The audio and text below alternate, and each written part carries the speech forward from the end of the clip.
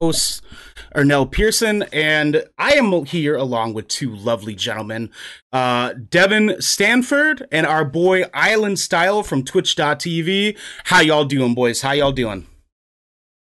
Doing good, man. How's it cracking over there? Oh, you know, it's popping off, dog. It's popping out here. It's popping out here. Island, how you doing today, man? Feeling great, man. Feeling great. Thanks for having me. Yeah, of course, y'all. I know we're all thirsty out here today. I got my Zoa again because it's way early in the day. Hey, which one did you get? The orange? I got the zero sugar wild orange. I've literally turned on so many people to this. Oh, it's dude, so good. Yeah. I've been telling people to go get that stuff, man. I stopped getting other energy drinks because of it. Like other energy drinks now just taste like way too like artificial. All right, I'm gonna order a case right now. Yep. Do it. Yeah, you are. Yeah, you are, baby. Let's go. Let's go, dog. Let's go. Yeah, man. I'm excited to have. Go to GNC. GNC carries them. You can go buy like a single can to try it out. Okay. I'll do that instead before I order a pack. Buy a case for sure because we want to promote, but like try out a couple different flavors. Yeah, man. Yeah, for sure. That's exactly what we want to do. Actually. All right. What should I order right now? Ooh, that's flavor? Tough. I've tried two flavors so far. I tried the wild orange is cracking. Oh, orange because I tried the original and I've got the pineapple coconut right now. Don't they have like a blueberry one too? They do. I would say go with the original one just to like get yourself started. That's what I would say. And that's the wild orange. Yeah. No, there's original flavor. What is original flavor? It kind of tastes like a cross between like Red Bull and like Rockstar like together. Oh, okay. But like way less sweet. So it's like not quite as like forefront and in your mind, you know what I mean? But Dwayne Johnson out here like killing it. Man, crushing it, giving us the good stuff, dude. Because this drink has been changing my life for the past like month that I've been drinking on every single day, basically. So it's kind of replacing my cups of coffee. You know what I mean? Yeah. It's kind of going into summertime. I don't want to drink nearly as much coffee as I usually do because I'm overweight and it's hot out, and I already sweat enough as it is. So I'm not trying to drink hot drinks all day long. You know. Yeah. Island, my dude, what is new since the last time you were on, man? Oh man, what is new? Outriders came out. It was fun. We'll be talking about that later today. That's really exciting. Got a lot of fun. Shout outs to Square Enix for supporting the homie with that. Let's see what else is good. I mean, she's kind of vibing. My wife and I have been painting rooms in our house. Our house looks like a mess right now, but we've been taking on little projects here and there. Dude. Yeah, good. How long have you guys been staying at your house for? How long have you guys had your house? We moved into our home end of September. So we were like, COVID was just kicking our ass. And we were like, why are we living in an apartment in downtown Seattle when we could just buy a house? Like, we're not going out anywhere. Why would we need to be around anyone? So we bought a house actually like 10 minutes from my parents. So it's been nice. Okay. That's way convenient then, dude. I'm sure the parents are pretty happy that you didn't move too far away too, because I know those. They show up unannounced so often. Yeah. Hey, you guys got a grill? Let's barbecue. All right, cool. Yeah. No, my mom never leaves me the fuck alone. That's for damn sure. Because I had this apartment like a year ago, and she would just like always be calling me like, "Hey, when are you gonna show me your apartment? When are you gonna show me your apartment?" It took one time for her to know where I lived, and then she wouldn't stop coming over ever. It was great, man. But our parents love us. They care about us. They just want to make sure that we're living good and our house is clean and that everything they taught us our entire lives is just going off to the wayside, But, but we're not talking about parents today. We are talking about a lot of stuff, including Sunny giving us something we don't actually want, a woman of color reaching her final form, and Outriders giving everyone a reason to live, because this is the Good Kraken Podcast, a show for marginalized people, giving you every Tuesday and Saturday at 7 p.m. and 1 p.m. respectively, the nerdy video game news and media news that you want to hear. If you like that, please subscribe to us on Twitch. Subscribe to Island, our guest here. We always want to try to support Twitch streamers as much as we possibly can. Check out our YouTube, check out our podcast, check out our Twitters, all that good stuff. We have links in the About Me section of our Twitch channel. Click all those links, support it. Absolutely. Please subscribe to our YouTube channel.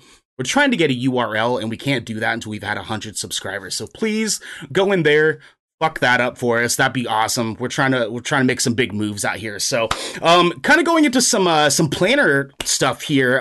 Tuesday, we are announcing our newest full-time addition to the Good Kraken podcast. We have a homeboy that's coming in and working on some production stuff for us.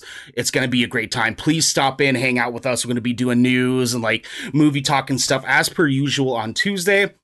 Next Saturday, we have maybe one or two guests that I'm working with right now to try to get onto the show to talk a little bit about being women of color in the gaming space. So it's going to be a really, really great show next Saturday. Next Thursday, we're going to be doing another Outriders stream to kind of get some more push out there, have some fun. Our last Outriders giveaway that we did on Thursday night had a really great turnout. A lot of people seem to enjoy our gameplay of the game. So we're wanting to kind of get out there and push this game a little bit more. So Square Enix, you are welcome, my friends. Boys, let's talk about some new stuff here. So we have 3 news segments today, and we're going to start off here talking a little bit about the interesting article that Jason Schreier put out, kind of detailing a lot of really interesting topics that I think a lot of people didn't quite think about, and some news that a lot of people just didn't flat out know about. So this is The Last of Us remake coming for PS5, but at a cost to PlayStation morale. This comes from Owen Good at Polygon. This is a little bit of a lengthy thing, so buckle your seatbelt, guys. We're going in here. So just give me a second. We'll read it off. We'll discuss after. Fans will be happy to hear The Last of Us is getting a remake for PlayStation 5, but some developers inside Sony aren't happy with how that came together or what it means for PlayStation's vaunted first-party development going forward, according to a report Friday morning from Bloomberg. The account by Bloomberg's Jason Schreier describes how Sony's Visual Arts Service Group, a support-oriented studio located in San Diego, took on a PS5 remake for 2014's The Last of Us with approval, but not without much support from above, then saw it handed over to original developer Naughty Dog. The Visual Arts Service Group was then relegated to a support role, as well as assigned to help Naughty Dog complete the delayed Last of Us Part 2 that launched last summer for PlayStation 4. As a result, the group's founder left Sony altogether, Bloomberg reports. Polygon has reached out to a PlayStation representative for additional comment. The company declined to comment on Bloomberg's report, which does not say when The Last of Us's PlayStation 5 remake is expected. Friday's report describes a senior leadership at PlayStation obsessed with big hits, critically as well as commercially. For example, Bloomberg says Sony Bend Studios' pitch for a sequel to 2019's Days Gone was rejected, and part of the studio was told to assist Naughty Dog on 2 other projects. One of them, a new Uncharted game. The Oregon studio is now working on a new game of its own, Bloomberg says. Naughty Dog has been a Sony-owned studio for nearly 20 years, helming 2 franchises, Uncharted and The Last of Us, that have generated multiple award-winning titles, as well as television and cinematic adaptations. In one light, deference to a proven hitmaker, especially where its own IP is concerned, is reasonable. But Bloomberg's story notes that the Visual Arts Service Group took the initiative to develop The Last of Us PS5 remake, but only got provisional approval to continue with it and no budget to hire more developers to make it. The report comes on the heels of a major shift at Sony's development arm in Japan. In February, Sony Interactive Entertainment reorganizes Japan Studios team, effectively doing away with the developer and talent behind smaller, more experimental PlayStation games like Ape Escape, Knack, Gravity Rush, and Loco Roco. What remains is Team Asobi, the developer behind the Astrobot series, including the built-in PS5 showcase Astro's Playroom. That move signaled a shift from more modestly sized games developed in Sony's home territory to blockbuster Western franchises like God of War, Ghost of Tsushima, Horizon, and The Last of Us. So it's obviously a little bit lengthy. There's a lot to unpack here. I don't know if one of you guys have any initial thoughts kind of going into this. Like I said, it's a lot. So I totally understand if it takes a second for you guys to sort of formulate something. To kind of like kick it off a little bit, I do want to say that this kind of sucks. in a weird way, man. Like Mhm. PlayStation making some very like not developer friendly moves. And kind of shooting themselves in the foot just a little bit, which I totally get the reasoning behind it because they're a business. Sony is a business. They have to make business decisions, and I totally understand that. But it goes to beg the conversation of whether or not these businesses have to make big business decisions at the cost of the people that are getting them that business in the first place. Do either of you have some place you want to start with that, or? Yeah. Well, I mean, however we want to take this. I think like you said, there's a lot to unpack here. And let me just make sure I'm paraphrasing. The basis of this is that a group within Sony under Sony's umbrella decided that they wanted to create this PS5 remake of Last of Us. They did it without a lot of support, and then they got midway through, they finished it, and they got told to do other stuff. Am I just making sure I'm going through this and hearing it correctly? Yeah, essentially. So the studio that was originally directed to take on this remake, basically just had it snatched from underneath their feet, and it was given over to Naughty Dog to do instead. And this company was this developer team was sort of given this direction because they were supposed to be the focus of working on remakes for the PS5 console. And so it's interesting, and it kind of like begs the conversation of whether or not PlayStation is sort of picking favorites, quote unquote, with the bigger developer teams like Naughty Dog. that are being the main cases of making them a lot of money. And so God, yeah. I mean, okay, so my to be fair, and a little bit of history, my background before I was a full-time streamer is I was a management strategy consultant. I literally dealt with organization of businesses that and making sure that they were focused on, their marketing plays, etc. It sucks because you're right. In the end, if you're looking at this from a business perspective, what's the bottom line? Last of Us is probably one of the highest grossing video games in recent history. It makes sense that you're going to put a lot of effort behind that. It makes sense you're going to put a lot of effort behind Uncharted games when they've been incredible. The problem is Ape Escape, Gravity. Those are some fun titles that they're cult followings that you culture. Like, are we in the space to just create revenue, or are we in the space to encourage gamer culture and indies? I used to be a huge AAA hoe, for lack of a better term. Like, I love AAA titles. I didn't play indies. I didn't try anything outside the box. And there's so many games that are just so good that don't have that AAA like, not that they have the AAA polish, but they're just not that style. Like, they're not big, grand 45-hour campaigns with a huge multiplayer, whatever. They're stories. Video games are about stories. They're about experiences. They're about like all these things. And so deciding to throw your weight behind, we're just going to only produce these huge blockbuster games.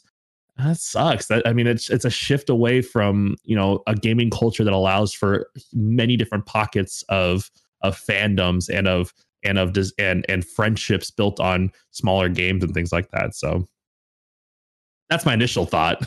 Yeah, absolutely. Devin, did you have anything on that, or? Yeah, actually, it's really disappointing to see him go this route, and they've kind of been doing it. I think over the last year, you've definitely seen the shift of how they've just been wanting to generate revenue out of their product, and it hasn't been as art focused as they usually have been. Like, Sony used to be a huge proponent of indie developers. They, used to come out with thousands and thousands of different games every year and publish them and make them available to everybody. And it's really disappointing to see them even not let them do a sequel to Days Gone as well. Like, yeah. I like that game personally. I thought it was a fun game. It was a good game. It's not like it was some crazy out there blockbuster experience, but it was good. And I supported it because it was a local studio to our home state as well. Yep. So it's I like Uncharted. I like The Last of Us. But I want to see more art that people are really passionate about instead of being forced to work on a said project. Right. Personally. And I definitely agree. I'm kind of in the spot where I'm like, were any of us asking for a Last of Us remake? I don't think any of us were asking for that. You know what I mean? I mean, maybe a port, like remaking the whole thing. To be fair, I actually haven't played Last of Us. I played a little bit of it, but I haven't played through it, and as someone who just got a PS5, didn't have a PS4, I'm kind of excited to play it for the first time and utilize the graphics. But For sure. you talk about look at companies like Nintendo, who is porting their games, but also Nintendo has been encouraging indies like in the last 5-10 years. The amount of indies that they do whole showcases on just indie games on their platform, and allowing studios to create. You may have different feelings about Nintendo as a company and the way that they protect their IPs and things like that, but they're showcasing why there's still a power, like there's still a huge power. It's not just Sony, Xbox. Like people play, I know people play their Switches more than they play their other consoles now, because of so the game, like the quality and the quantity of games they have. Oh yeah, I mean, absolutely. There's also ID at Xbox. They've been doing a huge push on indie titles too. Yeah. I mean, we just had a showcase 2 weeks ago, and they did over 60 games on that showcase, all brand new too. Awesome too. Yeah. Well, I mean, like a port, I can definitely understand, because like a port, it's for people like you, Kai, who have a new console that want to get a chance to experience the original game. But if they're talking like a remake, it's like, that's how right? Like they're investing a lot of money into something that I just don't feel like people were needing right away. Although on the other hand too, I also understand like the necessary like move for them to make a remake for Last of Us 1 to potentially package with a PS5 like re-release of The Last of Us Part 2, so that they can do sort of like a double header with those two games. And so again, business decisions are business decisions, but it's like, can we also talk about how Last of Us came out in 2014? It's almost been 10 years since that game came out. Can you that feels weird. It does. And like that kind of does beg, like, at what point is doing a remake, like, has it been enough time before you remake something to try and recapture that? It's kind of like, for me, it's like I kind of liken it to, remember the whole thing that happened in the movie theaters where like Avengers came out and they kept releasing it in theaters to try and take the #1 spot from Avatar. And they kept pushing it in they kept like it came out of theaters and then they put it back in theaters just so they could claim the title. At what point are you just trying to milk a game for like the nostalgia factor of it versus like, hey, like this is actually something that a new generation or a new group of people can experience? Like, some people I know, I have there was a foreign exchange student my parents took in who Last of Us is his like diehard best favorite game of all time. I can see him enjoying this, but I don't know. People have kind of, there's so many other titles out there, and why would you continue to play the same game, especially a narrative based game that doesn't really have multiplayer? Yeah, right. Well, the first one did, but as far as I know, like the focus for The Last of Us Part 2 and like what I remember them saying going forward is that they're not going to be focusing on multiplayer nearly as much as they did when coming out with like those couple of Uncharted games and The Last of Us 1 and so on and so forth. So I'm not exactly sure if they're like going to be pushing towards that again. Yeah. Gotcha. On that subject of Last of Us 2, with them doing a remake, they remastered it for PS4 as well. So it originally came out on PS3. They already remastered it and put it out on PS4. Now they're going to do. Now they're remaking it. Yeah. Yep. And so that sounds like you're milking it hard. Yeah. Mm-hmm. Yeah. Yeah. And that's what I mean. Is like that decision seems so weird, and to make that decision based off of like having to give up a potential like Days Gone 2 in order to like help fund something like this, that me personally wasn't really that interested in a remake this soon of The Last of Us 1. You know what I mean? I would have been like way down if like a year after the initial like first year of the life cycle for the PS5, then yeah, let's talk about like getting that PS5 upgrade for The Last of Us Part 2 and then start doing like a double package with both games. But for me, it seems like a little excessive to do it this soon. And to be fair, you know how many people still don't have a PS5 right now? Like you're kind of like, cool, you're remaking this game, but like, you know how many people are still struggling to just find one? It seems kind of it seems kind of tone deaf when compared to like, when you look at your supply chains. Like, get your PS5s out first, then start remaking games like cult classic games. And you also think about like, what are other remakes or remasters lately that have like done well or deserve to be remade. Like right now, Diablo 2, the new they're re-releasing it basically. They remastered it, whatever. That game's been out for when is Diablo 2 came out in like what? 20 years ago? Yeah, about 20 years ago. So that makes sense. Like people, that is like, and also that was some people's introduction to gaming. That was their favorite game, like their favorite game they've ever played before. Mm-hmm. So yeah, remake that 20 years later, not 7, right? For a relatively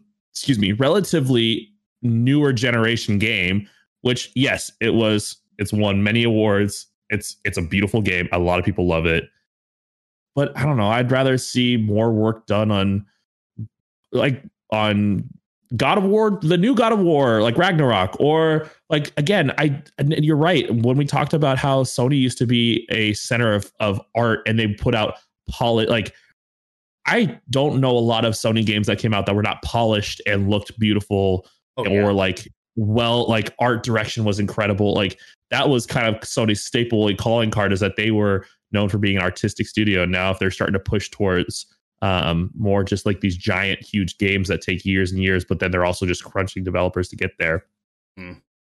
Yeah, no, definitely agree. It's interesting to kind of think about like what this could potentially mean for like the future for Sony going forward, and going into like what they could potentially have planned for the PS5, because it's strange. And like me and Devin were talking about this a few nights ago, how like Game Pass is sort of like force PlayStation to make some really strange moves to try to like compete against them. And I don't know if you guys saw like the announcement the other day, or not necessarily announcement, but sort of like a tease that that PlayStation is trying to tease out that they have like a counter to Xbox's Game Pass that they've been working on. And so it's like, that's exciting. It is exciting. And that was why I was so excited about Game Pass, because with things like Game Pass and Microsoft making those decisions, it forces Sony to start making decisions like that too. But it's weird that like between then, like Game Pass being announced and then up to now,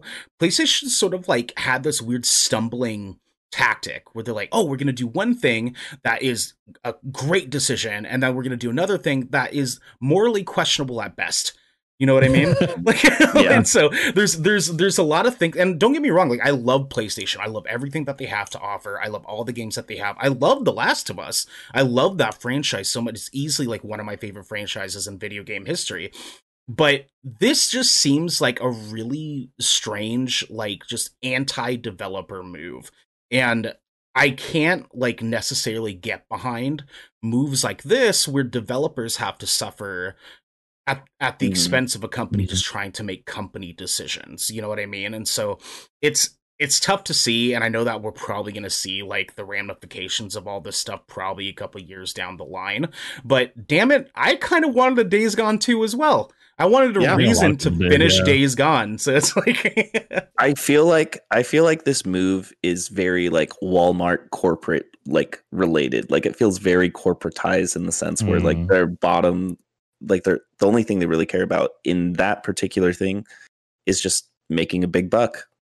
Yeah, unfortunately. And I mean, like, don't get me wrong, I know Xbox kind of made some moves like that too with this last generation. And so it's like companies do company things, and I get it, you know, like we all have to understand, because these are the guys giving us the video games that we love to play. You know, the money has to come from somewhere. But it also like kind of harkens back to like some of these developer companies and like publishing companies that have just been very like not treating their employees good. You know what I mean? And that sort of echoes into like the entirety of the hierarchy here when it comes from being just a company working for a company, working for a company, working for a person, working for a company, you know? And so it's like, it sucks that it like, we're just seeing it from the forefront of like playing the games, but this is so much deeper than that when it comes to like, cool, like we're not going to get a Days Gone 2. We're going to get a Last of Us remake, but what does that mean for the people that are making these games? Are they going to continue to have these potential opportunities that are just get taken away from them and then given to the development company that is making Sony a bunch of money? Like imagine like who are the guys that just did the Dark Souls remake? I want to say Blue Point? Yeah, it was Blue Point. They also did Halo Anniversary and Halo 2 as well, I'm pretty sure. Yeah. And so these guys are doing a really knock-up job, obviously, of making remakes that are markedly wonderful, markedly beloved. But imagine if like they like had a game that they had an opportunity to remake, and then the companies just say, nope, we're going to give this to Cory Barlog and his team at Sony Santa Monica so that they can remake it because they make us more money with God of War. You know what I mean? So there's these development teams that are just like having like, I can only imagine, like, as someone who was an artist for a really long time, like working on something and being super proud of it and super proud to show people that. And then the person I work for just snatches it from under my feet and says, now we're going to give this to someone else to finish. We're sorry. Bye. You know? Well, yeah. And I'm not playing devil's advocate on this one, just thinking of it from the other perspective of they didn't just take it and said, you're on your own. They like took it and they took the people that were working on it and put them on other projects. Right. They put them on like they're putting them on the next what was it? The next Uncharted and stuff like that. And Naughty Dog is the one who created Last of Us, correct? Right. Like, yes. Right. Yes. Again, as someone who hasn't played it. So they're giving the game back to its parent studio who made the game to remake it. It's not like they just took it and gave it to some like up and coming developer. Like, oh, they've never done anything on this game. They gave it back to the people who made it originally. For sure. So it's a little different. Yeah. And, there's part of this where we literally said at the top, the Visual Arts Service Group, which is known as a support oriented studio, did it without a lot of support, without any, like they took on this project and it sounds like it was more like a passion of it. Like they wanted to do something really cool. I get that. From a business perspective and a management perspective, why did you not get more buy-in? Like it would be a different story if they got a bunch of buy-in, like, oh yeah, we'd love for you to do this. We're going to give you money, whatever. And then as they were finishing it, they took it away from them and gave it to Naughty Dog. Like that would feel a little different. They kind of took it on without a lot of oversight or a lot of accept or like yes from above. And I'm not saying I don't have sympathy. I do. I still think it's wrong that they got taken away from them. But there's a business side of this where like, why didn't you have more buy-in on this? Or why did you why did the team think that it was better to go keep doing this when they didn't have the buy-in? Right. Devin, I saw you kind of look like you were about to pop in there for a second. Do you have something you wanted to add? Or? Oh, no. We got some friends in chat here. Just saying hi to them real quick. Oh, yeah, for sure. What's happening, guys? What's happening? What's happening, chat? I hope you guys are doing good today. So let's go ahead. I think we kind of put the nails on that coffin there. I feel like, we're all on an agreement that, it's going to be interesting to see like the ramifications of PlayStation making moves like this in the future. So it's like, and I mean, if we get a Last of Us remake, I'm going to play it. Island, you're going to play it. Like I can't be too mad because it's like, hey, video games are video games. That's what I'm in this for. I love video games so much. So it's like, all right, fine. We'll deal with it. I just send my heart out to developers that, work hard and stuff. And I just want to try to look out for them as much as we possibly can, So, kind of going into the second story here, Island, I know that this was something that you were super stoked about. Yes. I want to give you a chance to read this off. So this is Valkyrae becomes co-owner of 100 Thieves Esports alongside Courage. This comes from Joseph Noop at IGN. Island, go ahead and take it off from there, man. Yeah, if you guys haven't been on Twitter in the last 2 or 3 days, seeing everyone congratulating Valkyrae and Courage, incredible content creators. Congratulations to them.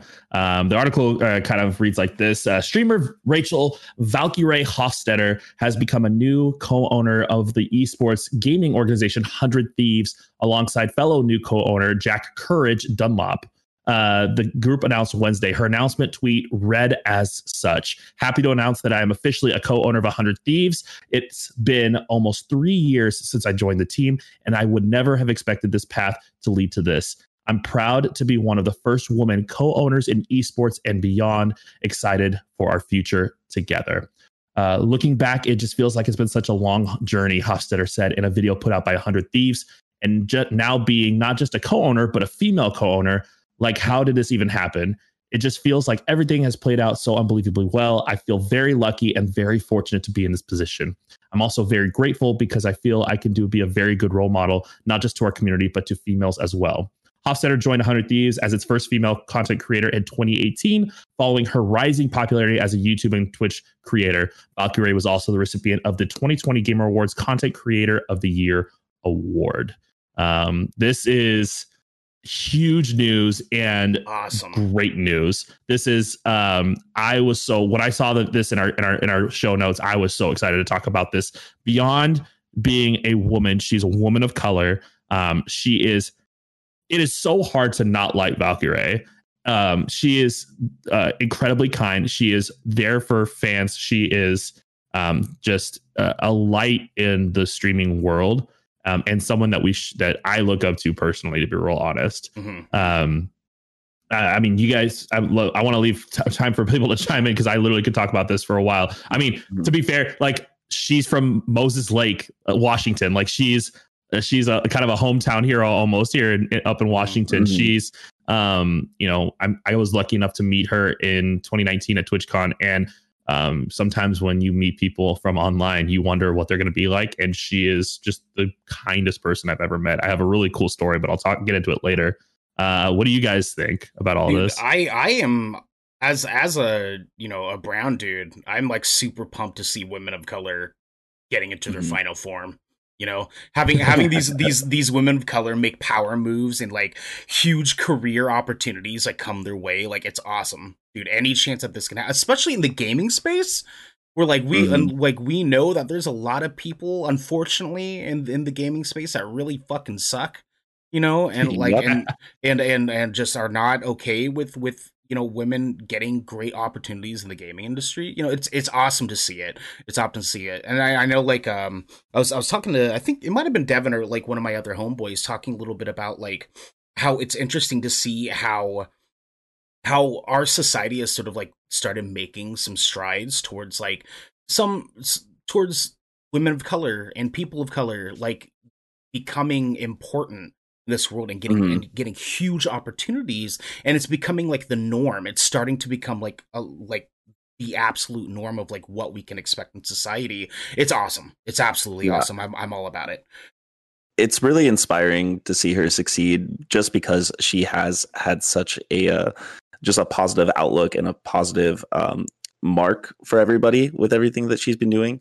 And I just hope to see more people come out of it and be inspired by her, and to see more female gamers and rise up and be content creators, be a part of this world.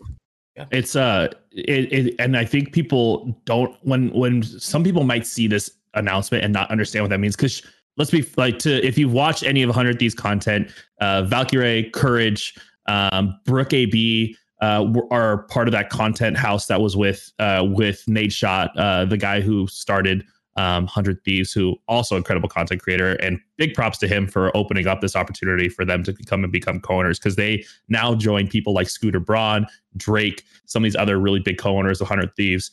And when people hear co-owner, they don't understand what that means. That means they literally have equity in a company that was just recently valued at $190 million. $190 million, and she's a part of that for a gaming culture organization. That is huge. 100 Thieves has just been incredible. I mean, at the very, like, she had a Times, this hit the New York Times. That's how big this is. And that Valkyrae and Courage, I think I want to make sure that we're also like giving Courage the respect he gets, because Courage himself is also an incredible content creator and someone who plays a huge part in creating a positive environment on Twitch. Or on YouTube, actually, because he's a YouTube gamer. But right.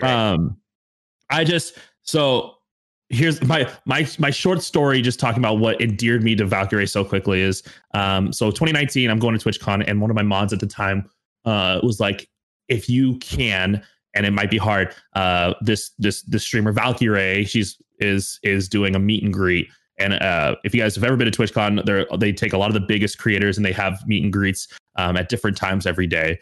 And she goes, Valkyrae's giving away these signed baseball cards, basically, of like an artist rendering of her. And I would die to get one. And I was like, okay, fine, sure, no problem. Didn't really know who Valkyrae was. I was like, she seems really cool, whatever. Seen her streams here and there, but didn't really know. I was there like an hour and a half before her line opened, and I was like the 6th person in line. I walk up to her, and she's just the most bubbly, just the kindest person. And I tell her the story. I'm like, hey, like, I know it's so nice to meet you. I've seen a couple of your streams, but my mod just loves you. And she like proceeded to immediately ask like everything about my mod. She asks for my phone, and I give it her, and she records a video of herself saying hi to my mod and like saying, we miss you, we wish you were here, but this is for you. And then proceeds to sign a card. And then she goes, are you sending this to her? And I said, yeah. She goes, do you want one? And I said, that would be awesome.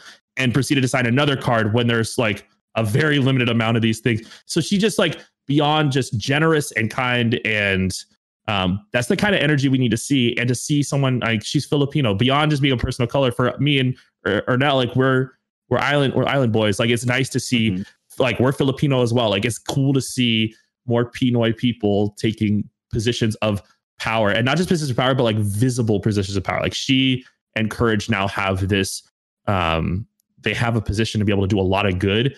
And literally since that started, like when they were announced, I think wasn't talked about a lot. Twitter blew up, but then they started saying what their visions or goals to do with 100 Thieves. Valkyrie's was to start signing more women content creators. Like her platform now allows her to go out and do even more good for more women content creators, get them on the forefront, more people of color. Like I think this is an exciting time to be a person of color, to be a woman of color in the gaming space for many different reasons. I know there's still a lot of problems that they're dealing with, but Valkyrie and Courage JD becoming co-owners is a sign of good things in the future, at least, and especially for that organization. Yeah, well, especially for the organization, but just in the gaming industry in general, because things like this, like things like this happening is such a good sign for like people of color all around the world that play video games that like never would have thought it fathomable. I sort of compare it to the effect of like seeing people of color in like superhero movies, so we see like what happened with like Black Panther and how important that is for young Black boys being able to see, I have a superhero who is Black, I have something that I can relate to. And obviously this isn't like a superhero thing, like that's not exactly how I'm comparing it, but it's a situation that there's kids that play video games that are wanting to make video gaming a career, whether it's in esports, whether it's in content creation, etc., what have you. They now have a reason to feel like they have a chance, and not have them be pushed off to the wayside. Things like this are super awesome to see, because steps like that get made, and it just becomes easier in the future, where it's no longer just about like, are you brown, are you a woman, so on and so forth. Like it's awesome because it's a step towards making that change in the gaming industry. Agreed. Yeah, and I mean the Black Panther thing is a huge is a great example. I mean Lil Nas X being unabashedly himself now, allowing for LGBTQ like kids that are living his experience right now of like being told they're going to hell for being gay, whatever. And now he's like, no, that's not what this, like, you can be yourself and still be successful. People like, we still talk about the top streamers being white dudes on Twitch, YouTube, whatever. And so to now see more people of color, women rising to the top and getting these opportunities, it just gives hope for a lot more people. Yeah. Devin, you were going to hop in there for a second?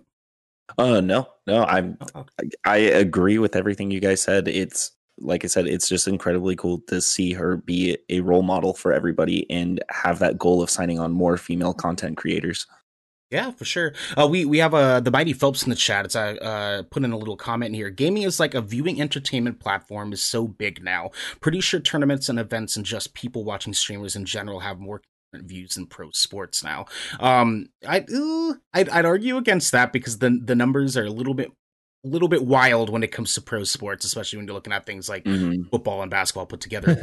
but esports and people watching streamers and watching video game content in general, it is big, and it's getting bigger every single year. And we've been seeing, like, just in the past like five years even, just this huge rise in like how big the gaming industry has gotten and how normal in everybody's like everyday lives gaming has gotten. It's really, really sweet to see. Really sweet to see. I do know. Oh, sorry. Go ahead. Oh, go ahead. Oh, okay. No, I mean, I was looking it up right now. Like the League of Legends World Championship the prize pool was $2.3 million in 2020. Like, I don't think it's far. I mean, of course, we're not talking Super Bowl numbers, but people like, I think they actually did have. I mean, concurrent viewership, I think we'd have to go look at the data for it. But I thought there were some reports talking about how the League of Legends Championship this last year brought in more concurrent viewers than the MLB World Series, the FIFA, the World Cup. Like, it actually, like, I don't think that they're super far off in terms of concurrent viewership on live streaming platforms and at these major tournaments, etc., to regular sports. Mm-hmm.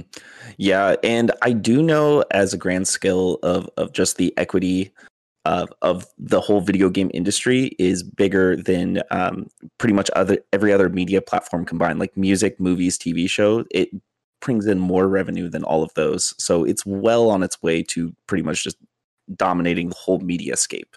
And just being mainstream media too, not just being like ESPN has the Overwatch, like the Overwatch League is broadcast on TV now. Like, we're getting to a place where these gaming events and these gaming tournaments, etc., it's not just going to be just Twitch. It's going to be on cable news. Like, you're going to turn on CBS and it's going to be a CSGO tournament, you know? Oh no. Don't open the chat on live TV though. Yeah. Island said yikes. Oh no. All right, well, yeah, it's exciting to see. It's exciting to see like where that could turn into, especially with, you know, doing what we do, you know, in comparison. So congratulations to Valkyrie, congratulations to Courage. Those two are definitely worthy of Thor's hammer. So yes, give them a hand. Absolutely, guys, absolutely. It's awesome for them. It's good to see. And I hope they make those big moves the next couple of years, and we'll definitely be seeing that too for sure. Devin, you want to take on this next news story for us? Yeah, absolutely. So Shang-Chi toys reveal plot lines and family ties. This is from Cooper Hood at Screen Rant.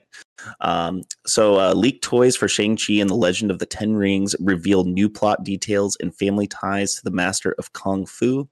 The first decade of the Marvel Cinematic Universe was fairly criticized for the lack of diversity among leading superheroes, and the introduction of Shang-Chi is one of many ways that Marvel Studios is attempting to avoid similar criticisms in Phase 4. Shang-Chi and the Legend of the Ten Rings is the first MCU movie to be led by an Asian superhero, feature a I am word vomiting, an Asian cast and directed by an Asian director. There's a lot of excitement for Shang-Chi and the Legend of the Ten Rings within the Marvel fandom. The film is expected to lean heavily into martial arts and will also feature a debut of the MCU's real Mandarin. The legendary actor Tony Leung, am I saying that right? I think it's Lung. Yeah, Lung. Tony Leung. Sorry about that. Plays the villainous Ten Rings leader opposite Simu Liu's new Marvel hero. Although the movie was originally supposed to be out by now, it has been delayed multiple times due to the ongoing COVID-19 pandemic. This has left Marvel in a position where it could keep official details on the cast, characters, and plot to a minimum. With the film's release date growing closer, toy leaks continue to be the best source of information right now. So yeah, I mean, this is very needed, you know, Shang-Chi coming out here.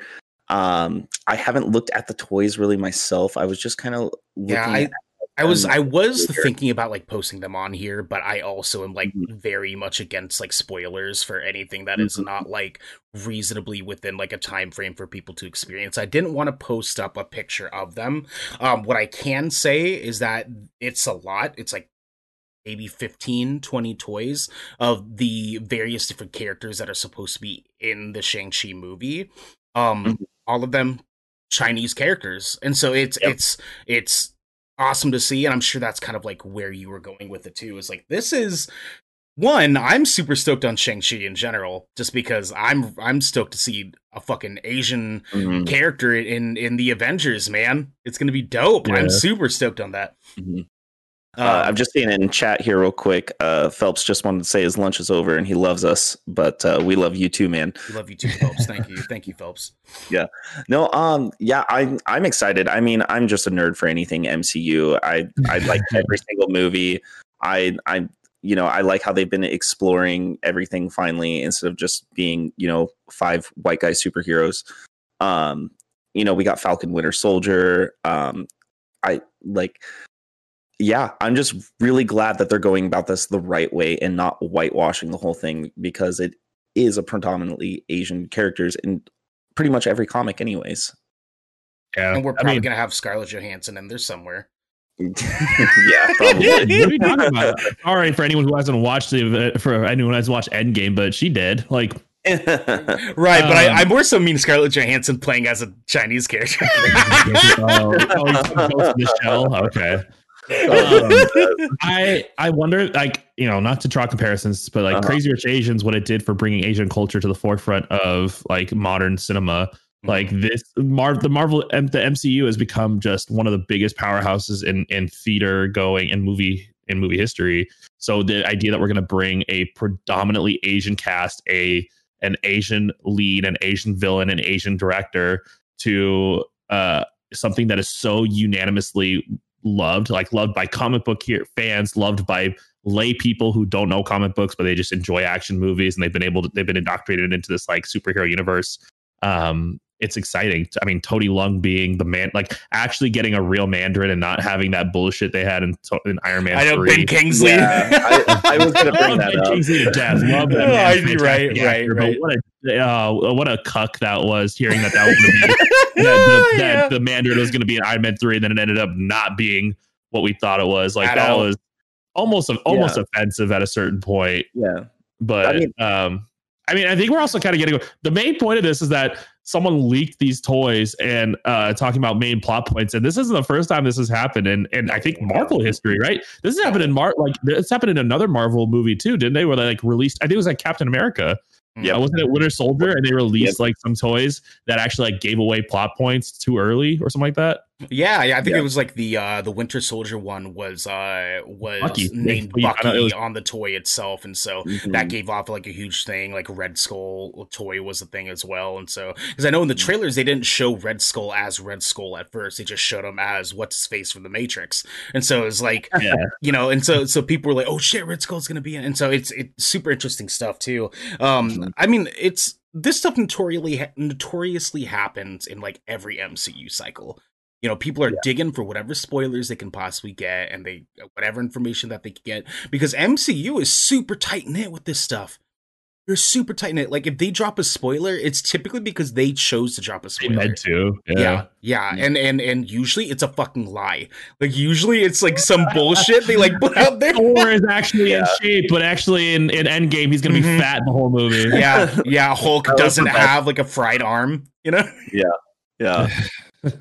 No, that was literally like the best thing ever, is just seeing Thor and just fat. Just fat. Did you see Vader's like just in Hulk mode the whole time, and like that was just, it was so interesting. What you say, Devin? Did you see that, what was it, the Xbox commercial where they had Falcon on there, and they had that guy where it was like kind of set up in a GameStop where they were playing games together? I haven't seen that. That guy with the long hair was Noob Master 69 from Endgame. Yeah. Oh no fucking way! They talked at length about how important, like how cool it was that they like even in their promotional materials for shows way beyond the Endgame, they brought in like cool tie-ins like that. Oh damn! I can't believe I missed that. Everything is connected. They do a good job of that. I don't know. I'm excited for the MCU's second. Like now that the end game is done, and now we're starting to move on to this next series of movies. Like the new Spider-Man movie is going to be incredible. Doctor Strange 2 is going to be awesome. Yeah. Falcon and Winter Soldier and WandaVision are like, they've created like a new style of entertainment. They darker tone. Well, they basically made three movies and released them as episodes in a TV show, and they have all of the qualities, all of the high end like production value of the regular movies, but they're releasing them as a 9-part and a 6-part television show. Like that's insane. and they're building this universe that is going to be. I'm excited to see what happens. Like, are they going to do another team up? Are they going to do a new Avengers? Are they going to like? What is the plan here? I think it's Young Avengers. I think they're doing Young Avengers because Wanda's kids are actually part of the Young Avengers, and then they also are introducing Patriot, from what I understand. Well, yeah. So Isaiah's son from the kid that was at the front door when Falcon and Winter Soldier go to talk to the Black Captain America. His son. Sorry, if you guys haven't watched it, by the way. Oops. Yeah, sorry guys. my bad. But I know we're gonna be doing like a Falcon and the Winter Soldier stuff later on. But you see that they're doing Miss Marvel as well, right? They're doing a TV show for that too. It's exciting too. Talk about like exciting for brown or Arab people, Muslim people that have a superhero or superheroist that will I mean, good on Marvel for continuing to start pushing deeper into comic book lore and not just white comic book lore, but like I think Stanley would be proud to see that he's having his characters represented well, and not just his white characters, but his people, his POC and with female characters. Yeah, his whole thing, if I remember, Stan Lee's whole thing is he just wanted everybody to be united, and that was the whole point of the MCU to him. And it's really cool seeing it all being realized finally. Yeah, and just like Island was saying, it's just the power that the MCU holds. You know, they're much more than just this media company. They're much more than just this media property. Like there's such a deep rooted thing here that the MCU has over all of us. I mean, like every time that we ever talk about MCU stuff, we get into these kind of conversations like, God, I'm so fucking excited, this is so awesome. Like, you know, I've yet to hear too many people have anything but positive, wonderful things to say, because the MCU has changed a lot of people's lives, you know. You can have your opinions on like which movies are good and things like that, but they're uniquely situated in this position in the entertainment world to tell stories to more than just comic book people now, but to the rest of the world, to my parents who have never read a comic book in their lives, but they love the Marvel movies, and they can now hear the stories, these stories of Black excellence, of the Muslim experience, of the Asian experience, these different places where we're now allowed to introduce to people that may not get their culture from anything but their movies, to now see these stories that they may not have heard other ways. Yeah. And especially with, these heroes, these characters that they bring to these movies, they're role models to kids. You see kids wearing the t-shirts, wearing the costumes, getting the toys, and just that it ties in with what they want to be, And they're picking people that are well suited. Like they're picking people that are larger life. When Chadwick Boseman passed away, RIP to the King. Yeah. Like, the amount of photos of young Black kids, like kids who understood that this man changed their future. Like, and like you think about it, like he gave them someone to embody, someone to exemplify, someone to look up to. They chose something beautiful. They chose to tell a story that allowed for these young Black kids to see that there's greatness out there for them. They don't have to be relegated to what other people think of them based on their skin tone, but they're allowed to be kings. They're allowed to be princes. They're allowed to be just creating these incredible role models. And I think that is something so powerful. And it's something that if Marvel can continue to do that effectively and well, they're going to change a lot of lives. Yeah, you hit the nail right on the head. That's exactly what I was going to get into next. That's literally perfect. Like it's incredibly inspiring, and I'm here for it. I want to see more of it, and I can't wait to be talking about this pretty much every time they come out with a movie now. I also want to talk about too, real quick, how like super fucking stoked I am to see the choreography that we're gonna get in Shang-Chi, because them talking about like putting it very focused on like the martial arts stuff. I am like way hyped on that, dog. Hyped on that. I think I've heard my reports that I've heard of it is that it's going to be like almost a Shaolin movie. Like it's going to be like what you see when you watch like Crouching Tiger, Hidden Dragon, or when you watched Hero or any of the Jet Li movie. Like that level of hyper intense, a beautiful fluid choreography where it's not just like a Marvel action, everything's blowing up, but these guys are fighting in traditional wushu art styles or wushu martial art styles. Look, God, I've seen what you've done for other people. I need I need to see this so bad. I cannot wait for this movie to come out, man. I cannot wait for this movie to come out. What are you looking up, Devin? You looking up something? Yeah, I'm actually looking up who is doing the choreography right now for Shang-Chi. Oh, yes, please hit us. So his name is Joseph Lee, and I just want to see what else he's been behind. That does sound familiar. Want to say John? No, not John Wick. He did live action Afro Samurai. Oh, sick! There's a live action Afro Samurai. Yeah. 2019 is what he's known for. He's known for that. He's known for Shang-Chi doing all their stunts. Mulan and East Side Story stunts 2020. I've never heard of that. So this dude's kind of making some come ups too, then, because he's going from like some like smaller things up into doing choreography for an MCU movie. Yeah. It looks like he did a lot of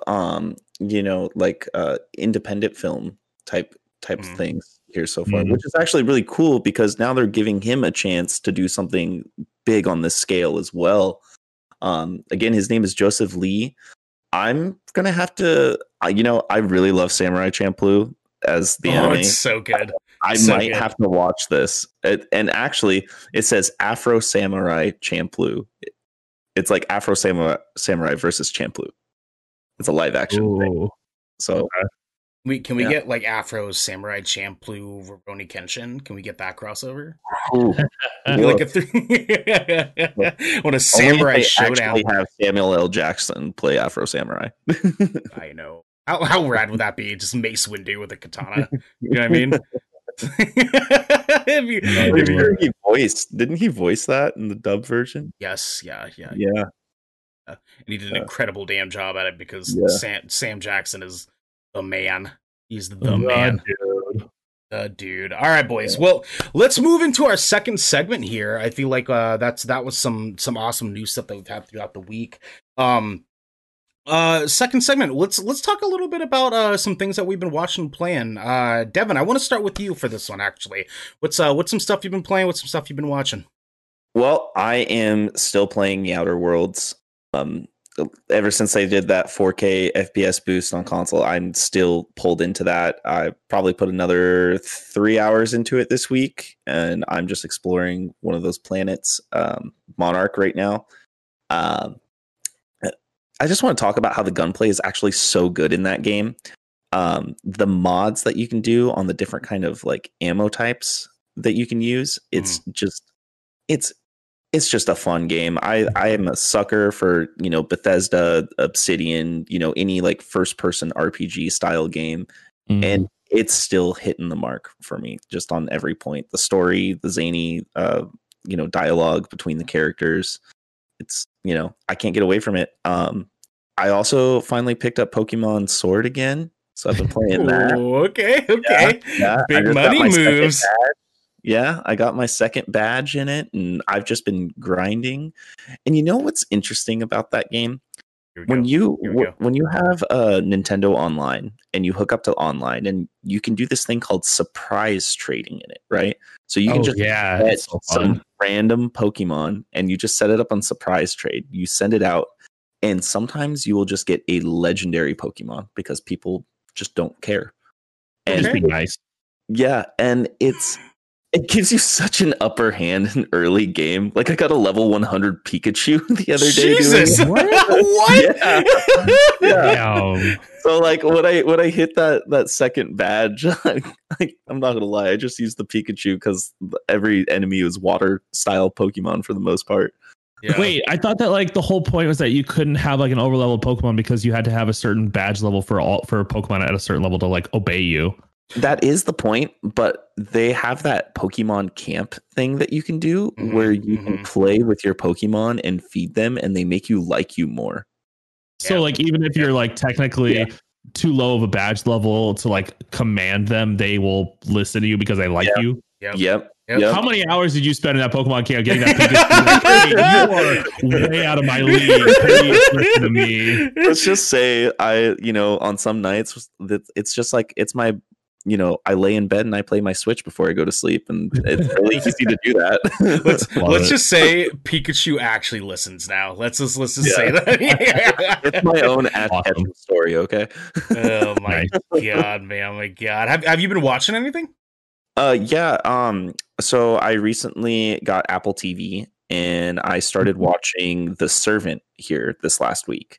I'm on episode 4. It's an M. Night Shyamalan series, and it is very twisty. It's if you like spooky thriller stuff and just things that make you question really what's going on. I'm not going to give too much away about it. I just recommend, if you like thrillers, if you like weird movies like The Village or anything like that, just go watch a trailer.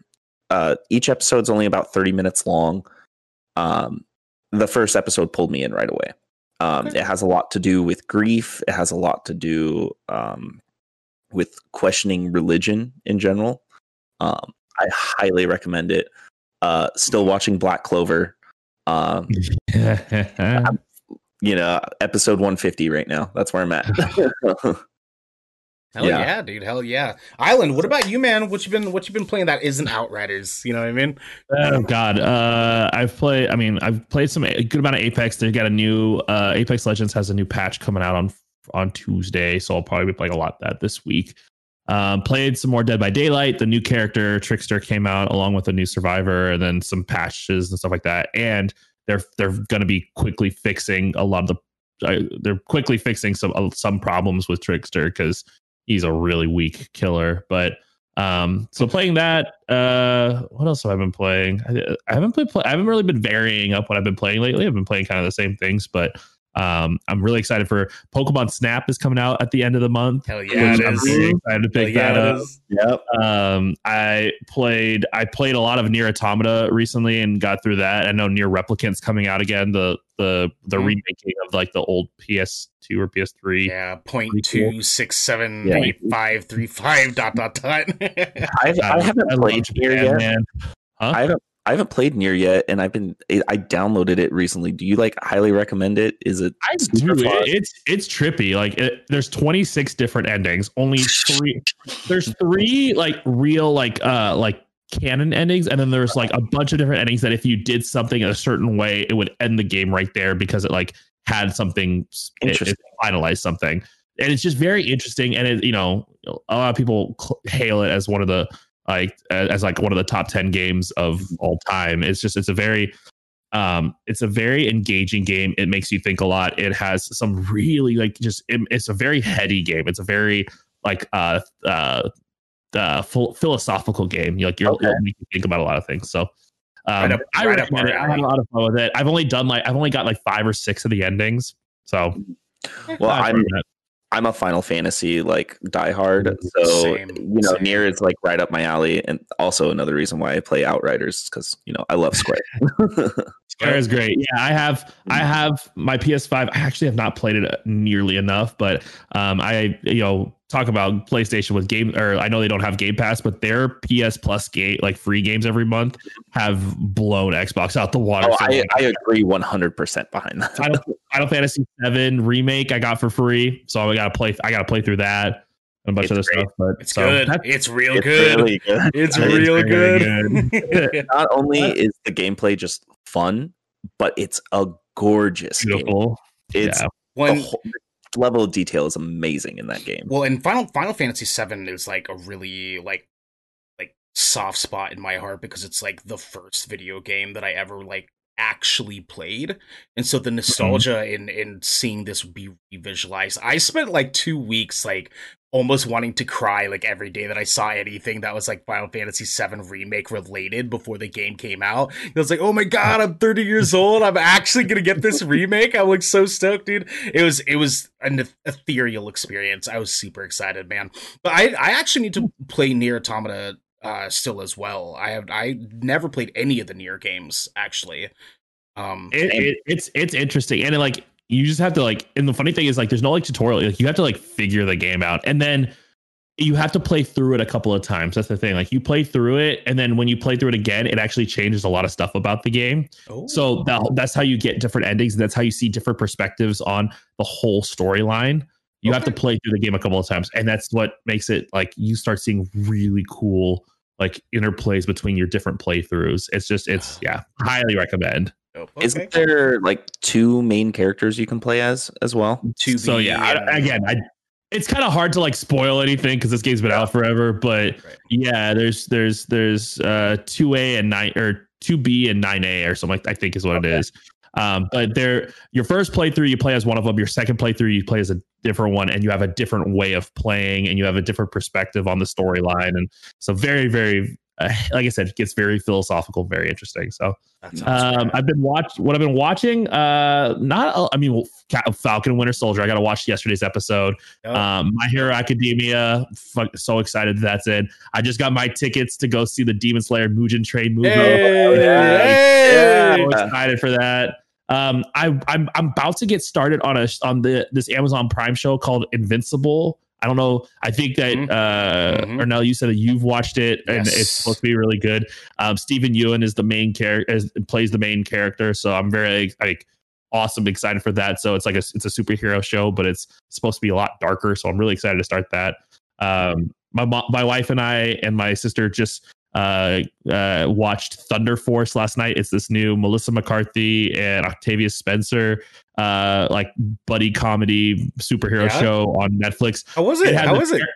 It has a terrible Rotten Tomatoes ranking. It literally has 25% on Rotten Tomatoes.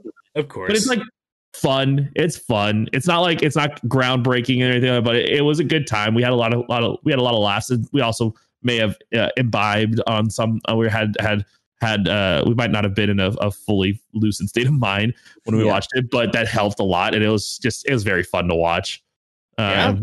Just fun. I feel like Rotten Tomatoes hates Melissa McCarthy. I feel like they hate her so much. Well, because it feels like Melissa McCarthy is like the woman, the female version of Will Ferrell. You just incredibly funny. You could literally laugh at any of their movies, and it just sometimes it feels like this. They might see it sometimes as they see the same character over and over. But I think Melissa McCarthy is just an incredible actress, and I love almost everything she's in. Yeah, I love everything, and Octavia too. Did you watch that horror movie that she did a little back? Yeah. Ma. Did you guys watch that? I never watched it, but I heard it was really well done, and that she was just fantastic in that. I didn't watch it either. Tell us, Devin. It's trippy. I mean, it kind of has some horror movie cliches where people are she's obviously being creepy, and people are like, oh yeah, whatever, sure, I'll go drink in your basement. I'll hide behind the wall of chainsaws. Yeah. If I was to rate that movie, I would give it maybe a 6 out of 10. It's not terrible, not amazing, but it does what it's supposed to do. Again, it just has some teen character cliches in it. You know what I'm saying? Okay. So okay, fair enough. Well, the couple things that I actually wanted to talk about was as far as playing, I actually started up Cozy Cove the other night, which is a game on Steam. I know what you're talking about. Yeah, it's like Animal Crossing Lite.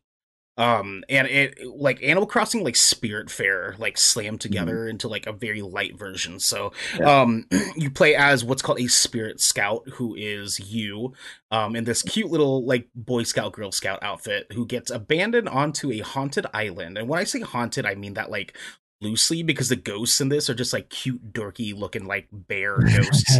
And it's a super cute looking game, and essentially you're trying to revitalize this island by helping these spirits be laid to rest, essentially. And each day, because it's based on a day by day sort of objective listing, so in real time. So each day you basically have about 30 to 35 minutes worth of gameplay that you can do, and play because it's limited to the amount of like rewards that you can get from doing these tasks. And then basically this little campfire that you have in your area says, okay, that's all you have for today. Come back tomorrow.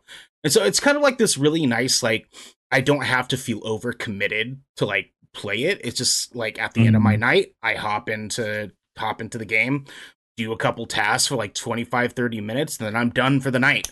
And then tomorrow I'll do the exact same thing, you know? Like it's a really easy it's a really easy, like, not demanding game, which I kind of felt like I wanted to have for like sort of my downtime in between like watching movies and playing Outriders and stuff like that. And so it's been nice. I think it's really cute looking. It's really fun. It's only like it's on sale on Steam right now for like $13.50 or something like that. It's a super cheap game, but it's just not. It kind of has like the chibi, brighter art style of like Don't Starve.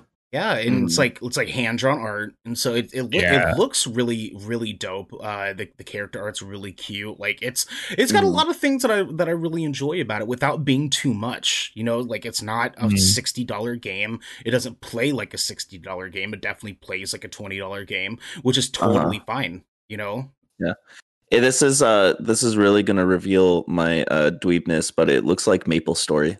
Yeah, dude. Yeah, no, that big agree on that. It kind of feels like the first time playing Maple Story too, because you know, like when you go into a game like that, you're kind of like, holy shit, there's a lot going on here, but there's like not really, just feels like it's a lot. And so you kind of go in there and start tasking, and it kind of just like gives you a direction to go. And after like the first like 30 minutes that I played like the first night, I was kind of like, this is way more fun than I want it to be. I do have a couple caveats because it's like I'm at a point where I'm starting to, because you only get like 20 pieces of like inventory that you can like hold at one time, and I'm starting to get to the point where I'm starting to collect a lot of inventory and not having a lot of places to put them because there's some tasks you can't complete in the same day.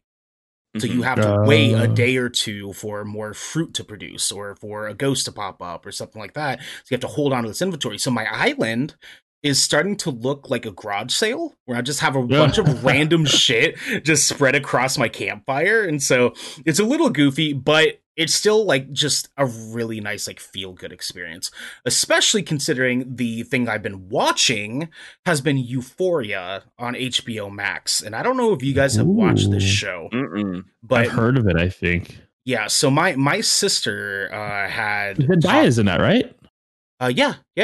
I know what show it is. Yeah. Mm-hmm. Yeah, and she does an amazing job. She does such a good job in this show, boys. I'm telling you, like she kills it. This show is really interesting. My sister talked me into giving it a shot, and I finally watched. I still have 2 episodes left of this show out of the, I think it's like 6-7 episode season that they have. It is a limited television series, so it's not, they're not doing any more than 1 season as far as I know. It's got some things that I feel like are really interesting. It's got some things that I feel are really problematic because there's a lot of themes and a lot of things that happen in this show that I'm very kind of like, I don't know if that's like something they should be doing as far as like a show that's talking about like teenagers in high school. And so it kind of like goes to this it kind of skates this line a little bit that's very, very very easy to cross. There's a lot of dick in the show. There's a shocking amount of dick in this show. It's HBO. Yeah, it is HBO. Right. I do think it is important though in shows like that to be authentic, because like that is the experience of a lot. Like I get that you don't want to like glorify certain behaviors or things, especially with teens, but you also, I think, is important to tell those stories because they're happening. You know, right now there's a lot of discourse. I don't know if you guys heard of They or Them. Yeah, so have you been hearing about what's going on with that? My partner is actually wanting to try to watch it, but I've been reading some stuff that I'm like, I don't know, because some of the things I'm reading is like, oh shit.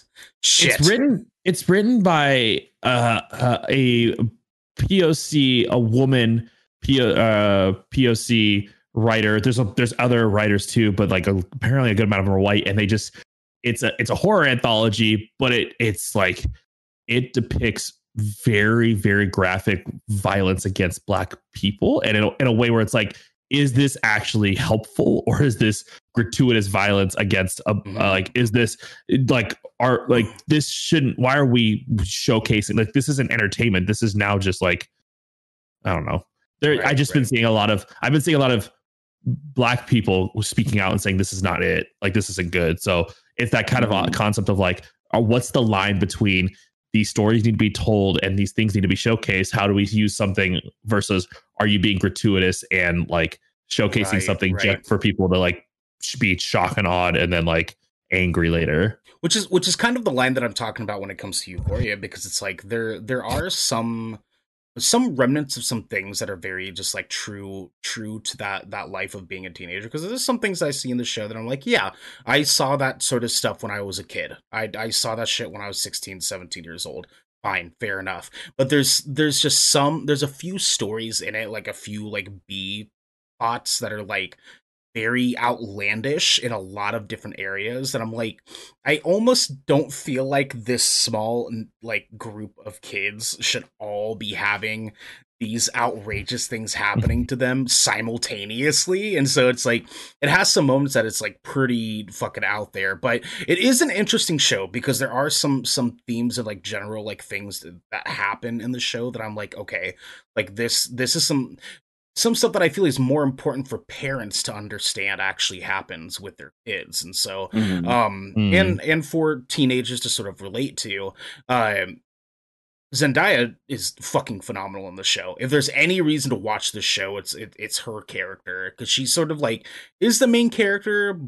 She's the narrator, but she's also not particularly just the only main character, because it revolves around a group of kids that are sort of all like loosely know each other in one way or another.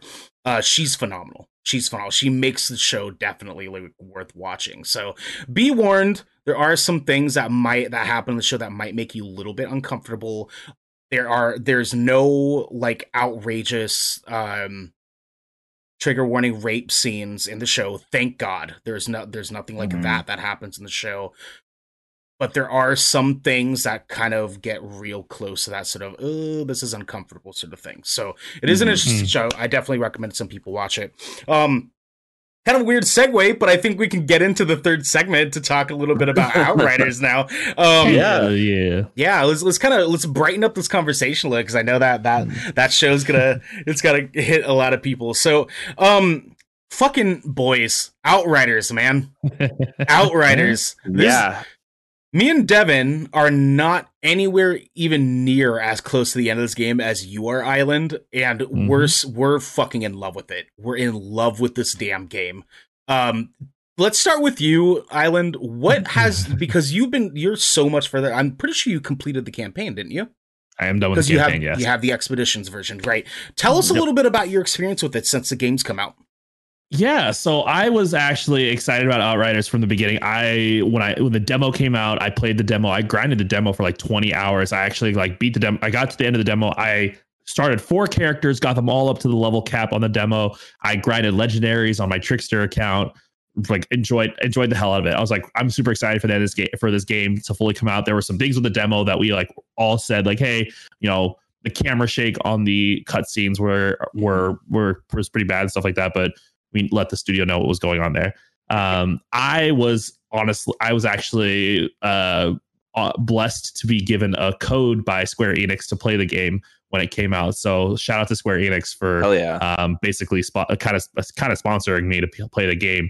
And they gave me that code 20 minutes after I had just bought the game because I still wanted to play it on launch. And because I had already played the game, Steam wouldn't refund me. So Square Enix gave me permission to give the code away on stream. So that was pretty cool too. So that's awesome. I was able to get someone else on Enoch.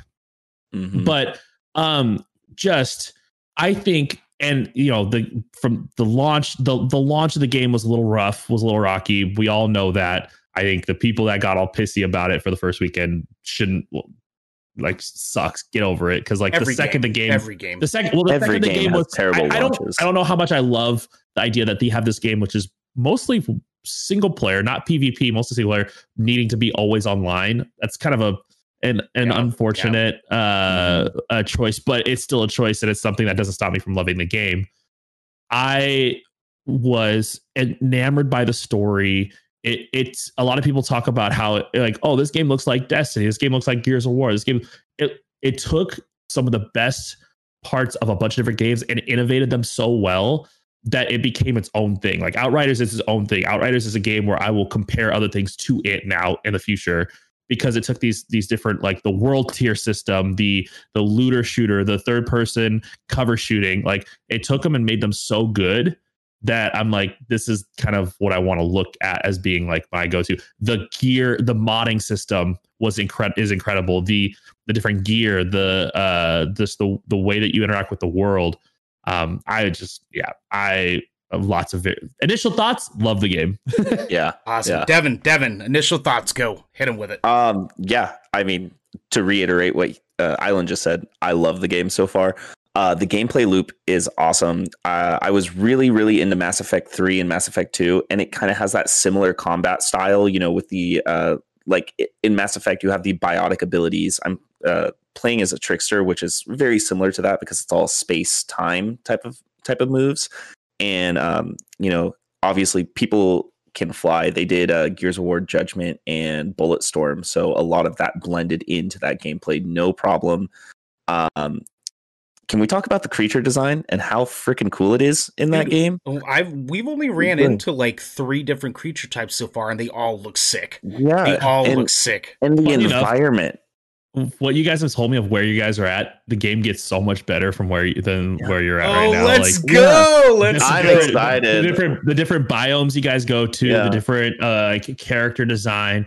There's some parts where it might feel like you're running to the same things over and over, just like a fresh coat of paint over top of the same kind of enemy. But sure, again, I think the character design was really well done. Yeah, I enjoy it. My criticism so far in the game, and again, we're not that far at all, but some of the dialogue is cringe, and it's pretty hilarious. Yeah.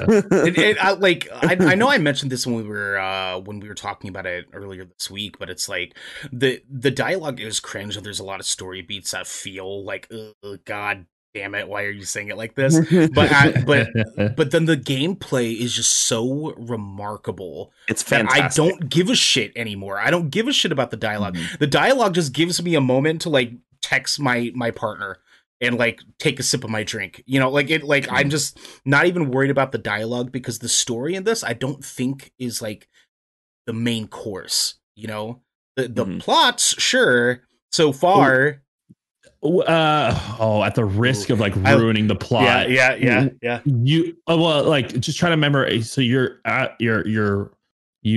So we just finished the first city. Mm-hmm. The story beat becomes one of the best parts of the game. Does it? Okay. Oh shit! Okay. All right. I don't want to ruin anything for anyone, but what I want I read a couple of reviews about the game that like talked about how the game is really good. The early part, especially in the first city. It feels like really kind of like antiquated shooter tropes and things like that. And you have some like kind of cringy dialogue, but then you take these characters that you kind of don't care about. They're kind of just feel like they're placeholder. Well, then they flesh them out really well throughout the course of the game. They introduce these things that you're like, I didn't see that coming.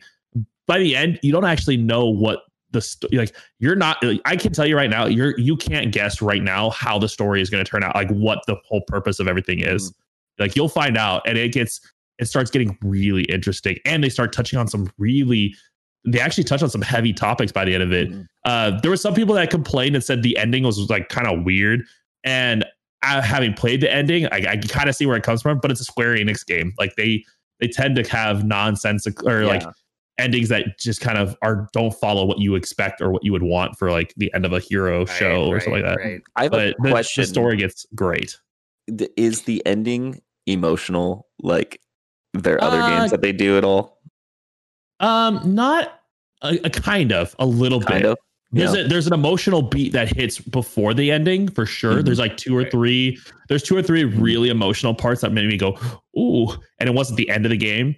The end of the game kind of has like a triumph story to it for sure. There's definitely a triumph to the end of the game. And the very end of the game kind of sets up the expeditions gameplay, the end game of the game, basically. Okay. So I'm trying as my best not to give stuff away. No, for sure. We appreciate excited. I played Thursday on release for about 8 hours. I played Friday for about an hour before I started getting hit with the really bad server connection issues. Yeah. I didn't play it for the weekend because I was just waiting for it to for them to get this server stabilized. And then Monday, I think I turned it on.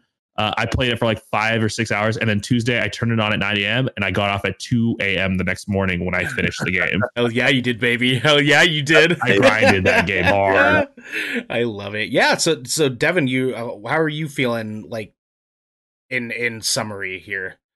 In summary, we've only played such a small part of it so far.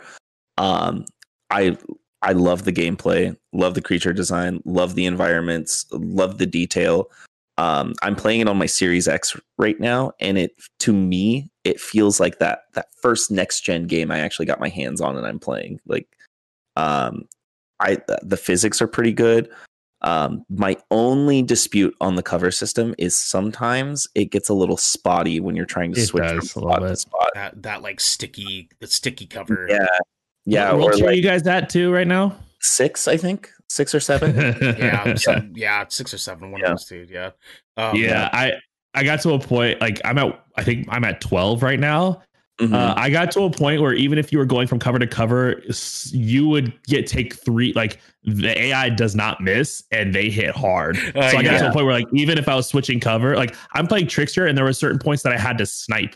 And I don't get, if you guys know how Outriders works, you get health based off of your class in certain ways. Right. I'm supposed to be up close and personal getting kills, and I couldn't do that because if I did that, I would get melted immediately. So their world tier system was what is very interesting, and I love. Oh, there's so many good things I can talk about this game. Oh, I'm so upset. Yeah, we're just gonna have to play. We're gonna have to play it more tonight. You know, the one thing I want to talk about more than anything, though, like, and this has like nothing to do with the actual gameplay, is what won me over the most about this game was the team behind it. Like, we talk about how people can play, did an incredible job. There's like fun in the game. There's actually like some fun cult throwbacks to like Bulletstorm, some other things. You'll have to find them. They're Easter eggs, but. The marketing team, the dev team, and the way that they have done everything they can to keep players informed of what was going on. Like, even like I can't imagine what it was like being one of those devs or especially one of the content the marketing team trying to like the community managers, etc. What they had to deal with all these pissed off. I had to mute the Discord channel because literally it was just everyone and their mama just berating the devs and marketers. Also, man. If you do that, fuck you. Like, sorry, excuse my language, but fuck you if you do that. Like, get over it. But we need the gaming space to be more positive, and it's filled with so many like negative people who, if they're not getting exactly what they want, it's the developer's fault, it's the publisher's fault, and we need to get rid of that. That's just a terrible mindset to have in the first place.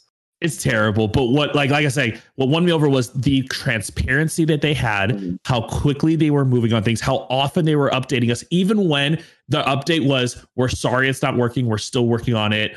Like every 2 hours they would have some kind of update talking about like, this is what we found, we're working on this, we're working on this. They had a subreddit that they were continually watching of like bug updates and like, here's what we're fixing. They had a site dedicated to just like what's up and operational, and then when things were down, like what was it? Their team was showcased time and time again. They're dedicated to their game, to their community, and to their gamers. And I think the people that stuck around and gave them a shot are reaping the benefits of it. Like, they are already pushing out their first patch to make things balanced, to make things still feel good. They're still working. I know that their crossplay has been turned off for a little while, but it's now turned. The PS5 patch to fix crossplay with PC and PS4 was just pushed. I think Xbox is getting pushed right now or sometime today. I have been blown away by how well. I'm in love with a game where we don't hear a lot from the developers sometimes, and there are some parts that are really broken. And so to have a dev team that was so transparent and so upfront, they're actually like in their next patch, they're giving everyone a free legendary, a bunch of titanium and some stuff, and a new emote just to say, we're sorry for all the problems that we've had. You know, here's some free stuff in our game. Like, thank you for sticking with us. Like that just goes we talked earlier about Sony and going above and beyond and being there for gamers and community and culture. That was what sold me on this whole experience. Yeah, I definitely agree to. Sorry, Devin. I'll pass it off to you here in a second. I definitely agree that that's probably my favorite part about this too, because the developers. Could you imagine being the social media manager for that team, like in the past week?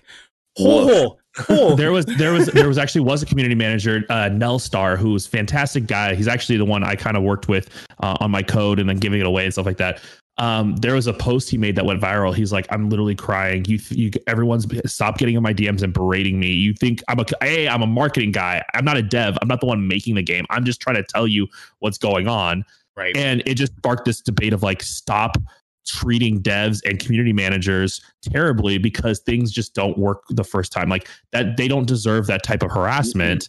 And you have to understand, like, community managers are marketing people. They're not, then they're people. Like, would you fucking say that to their face?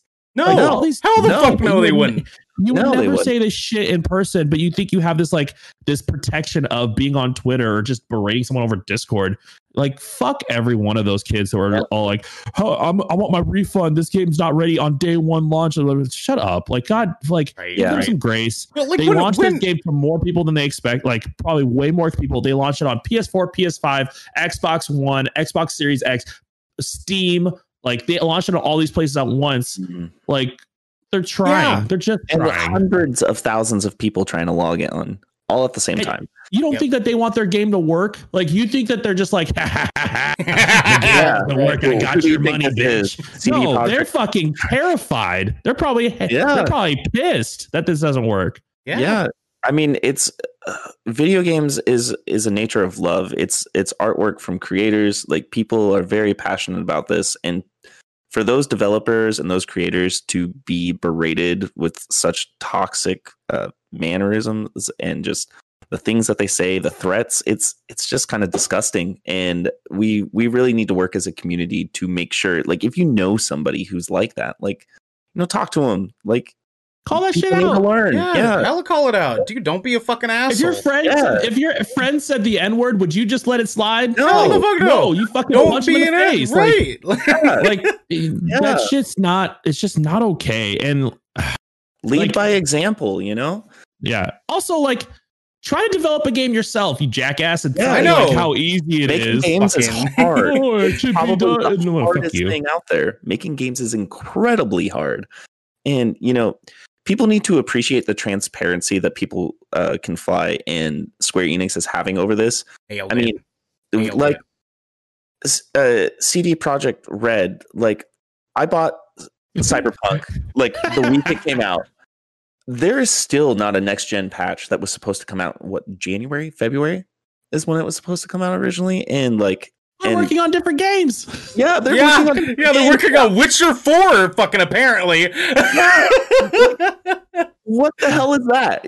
Like, we need to appreciate these developers that are, leading by a very good example. They're, they have communication with their communities. They put out great games for one. They're fixing all the issues. They're updating their patch notes constantly. And not everybody does that, and people just need to show more respect and also be a little patient. Like, things take time to work really well. When was the last time you guys played a game that on day one functioned perfectly? Back when they were discs and they didn't need DLC updating, PS2? Right? PS2, exactly. I don't know. Exactly. I've not played a game so long that I've gotten it the first night, started up the first night, and it was clean. Mm-hmm. Period. Even God of War was almost there, was almost perfect the first time I played, and then there was just a few glitches. That's fine, and that's not even a server-based game. Yeah, This is like a lot of these fucking nerds that go in here, these fucking nerds with their fucking nerd hair come in here and start treating developers like shit because they didn't get their multiplayer game to function completely the way they wanted to, so they can't play with their fucking friends tonight. Fuck these nerds, man. Yeah. These all those user profiles that are behind a SpongeBob meme for their profile picture too. I feel bad saying this because I have a lot of friends that actually do this, but I see a lot of people say like if their profile picture is an anime character, like you don't trust it. Like it's a crap. I love anime. anime. I love it. I love anime. Like if you can hide behind an avatar or the fucking one follower accounts with the gray profile picture because you know they just made another account to just berate people on. Yep, burner accounts. That shit's dangerous, man. Like the anime ones are like a 50-50 because I have a couple homeboys that use anime. I have a lot of homeboys. Yeah, a lot of them. But it's like a 50-50 thing because half of them are just doing it because they love anime. The other half are doing it because they don't want people to see how much of a fucking nerd they are. You know what I mean? Nerd.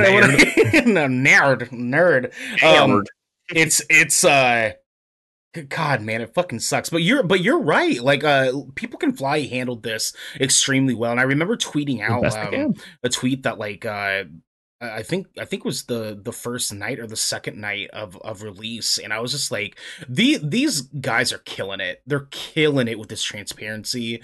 Like they were working so hard to even give people workarounds for the things that they wanted to do, regardless of some of the malfunctions that they were having. Who the fuck does that? On Easter. I saw a community manager that literally there was a post that said, "I just watched my community manager go offline finally at 2 a.m. on Easter." Mm-hmm. Like these guys were working through the weekend. They were probably in panic rooms like for 36 hours straight, just downing coffee, Red Bull, and like trying to get things working. Like you have to just put yourself in their perspective and understand that like the devs are not out. It is not a devs against players fight. This we are all working to have a good experience on these games that they put 5 years into developing. Of course they want it to work. They're trying. You got to give them grace. Yeah, big time agree. Yep. And as an artist myself, like with music, when it's vastly different than creating video games, but we create these things to be passionate and to share what we love with other people. And people need to take that into account more so, and just show a little bit more respect, and enjoy the thing that somebody else created for you to enjoy.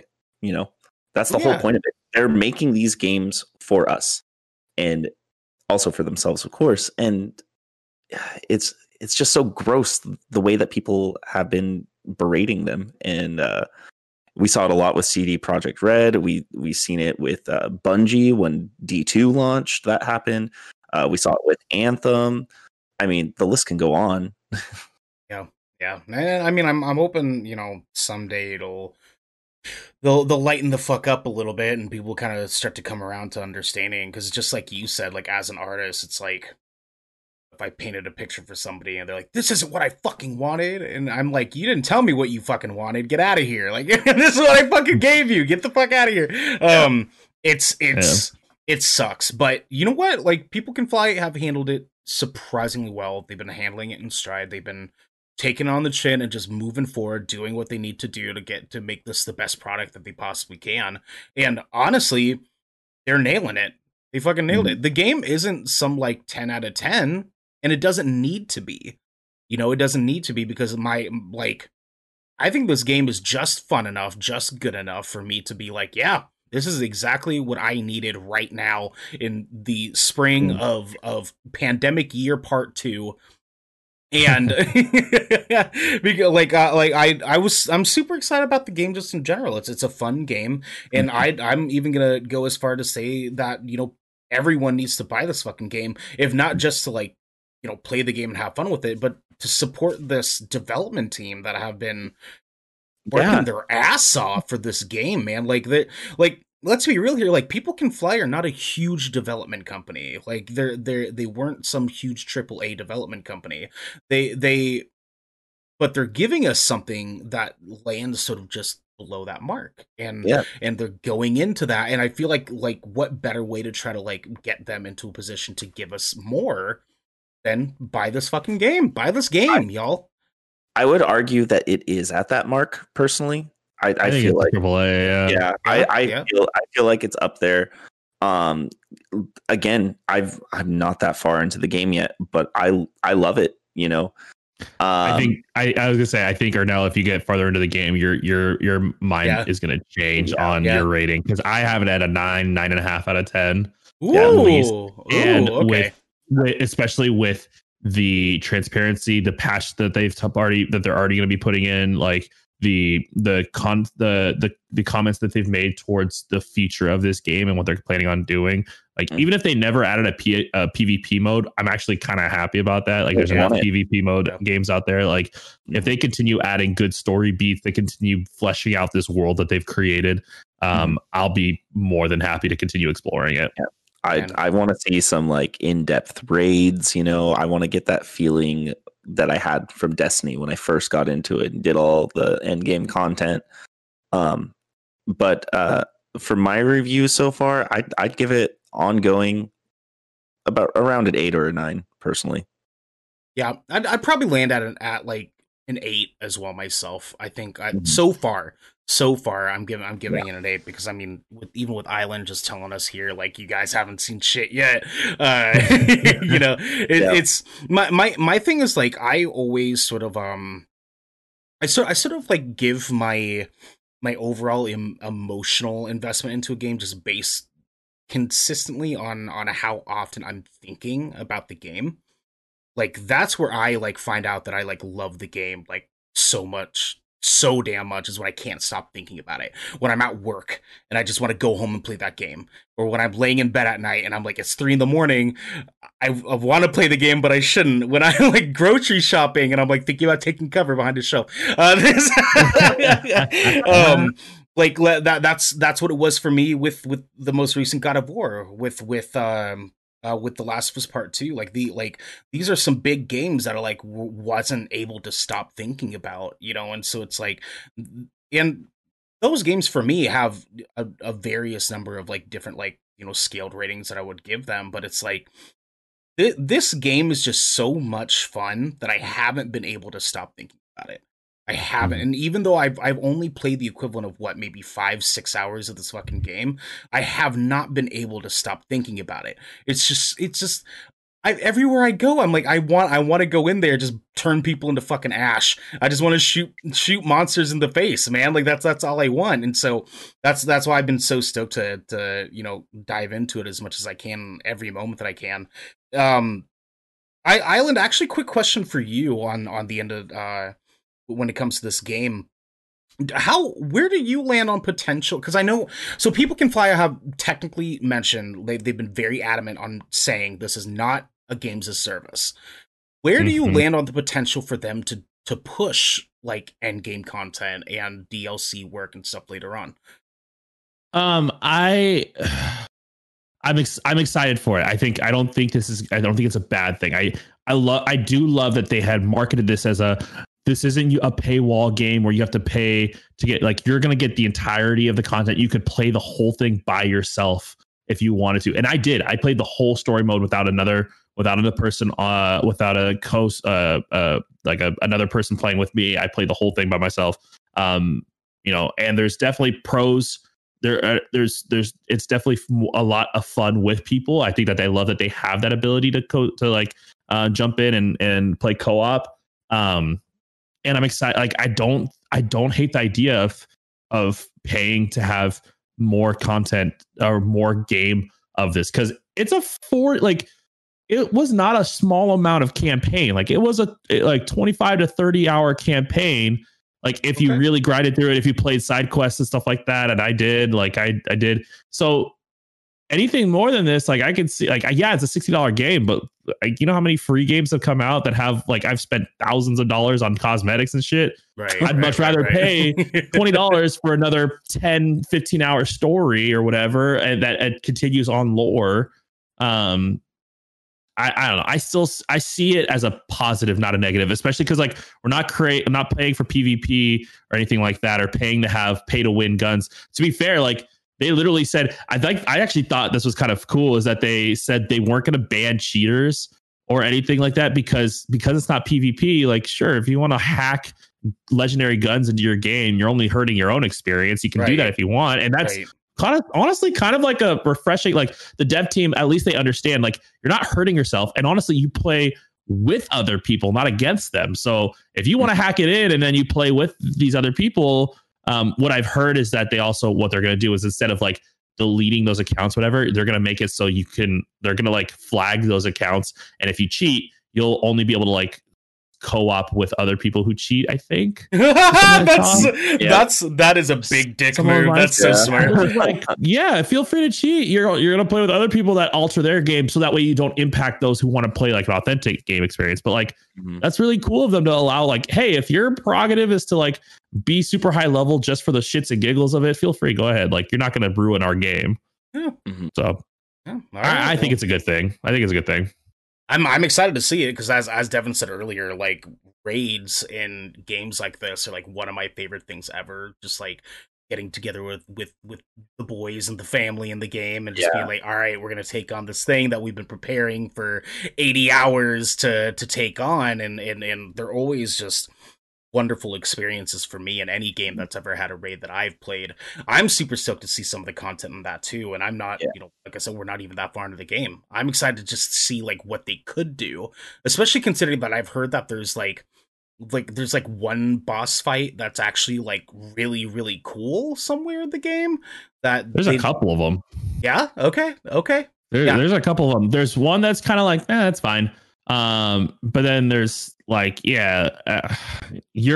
guys have like, you're coming up on one of the coolest ones, I think, if I know where you guys are at right now. Okay. Is it the lava spider I've heard about? Yeah, that thing. Yeah. It's annoying, but at the same time, it's like a very cool like concept. Also, fuck spiders, and like you get a spider on fire. Fuck you. Like, oh man, that's amazing. A little arachnophobia there. Oh, God, I just do any of us actually like fucking spiders? Who likes spiders? You fucking weirdos. You know, I see spiders every day with my day job. Don't you dare. Don't you try to tell us some weird bullshit like, oh, I love spiders. I collect them in a little jar and I keep them By the way, here's pocket. my tarantula on my face. Yeah, I know, right? I actually am a spider, and you just have like spider legs come out from behind you. No. Like, oh my God, there was like a vine. Do you got Vine? So go back in days where like there's a vine of this girl who like opened her mouth and her pet spider crawled out of Hell it. no. Hell no. It's because she was like just so comfortable with spiders, whatever. She had a pet spider, and I was like, it gave me nightmares. Like, if you like spiders, I don't know if I can trust you. Like, you're probably cool and everything, but I don't trust you. They're necessary for the ecosystem. Cool. Yeah, well, they can take the ecosystem outside of my house. You know what I mean? Like, they don't pay rent here. Like, they don't pay me to live in my room. You know what I mean? They can take it outside. They can go be part of the ecosystem out in my backyard. That's fun. I just don't need them in here. I don't trust these fuckers watching me while I sleep. You know what I mean? I'm just trying to get some rest. I'm just trying to catch some Z's, and they're up there staring at me. That whole fucking like the stat that you eat 3 spiders a year or something like that while you sleep. I heard it was 8. I heard it was like 12. I heard you guys can go to hell. I know, right? I don't want anything to do with that shit. I don't want anything to do with that shit. Yeah, I know. Like I can feel like my chest starting to like get like. You feel that spider inside of you. Yeah, like, right. Like, did I eat one already? Oh God, no! This is coming on my belly button. You know, just like. Just like every horror movie we've ever thought about, just replace the villain with the spider. That's exactly how I feel every single time. I actually do have a spider horror story for you, real life story. We'll talk about that off camera, off stream here. We can get into that later, because this has been the Good Kraken Show.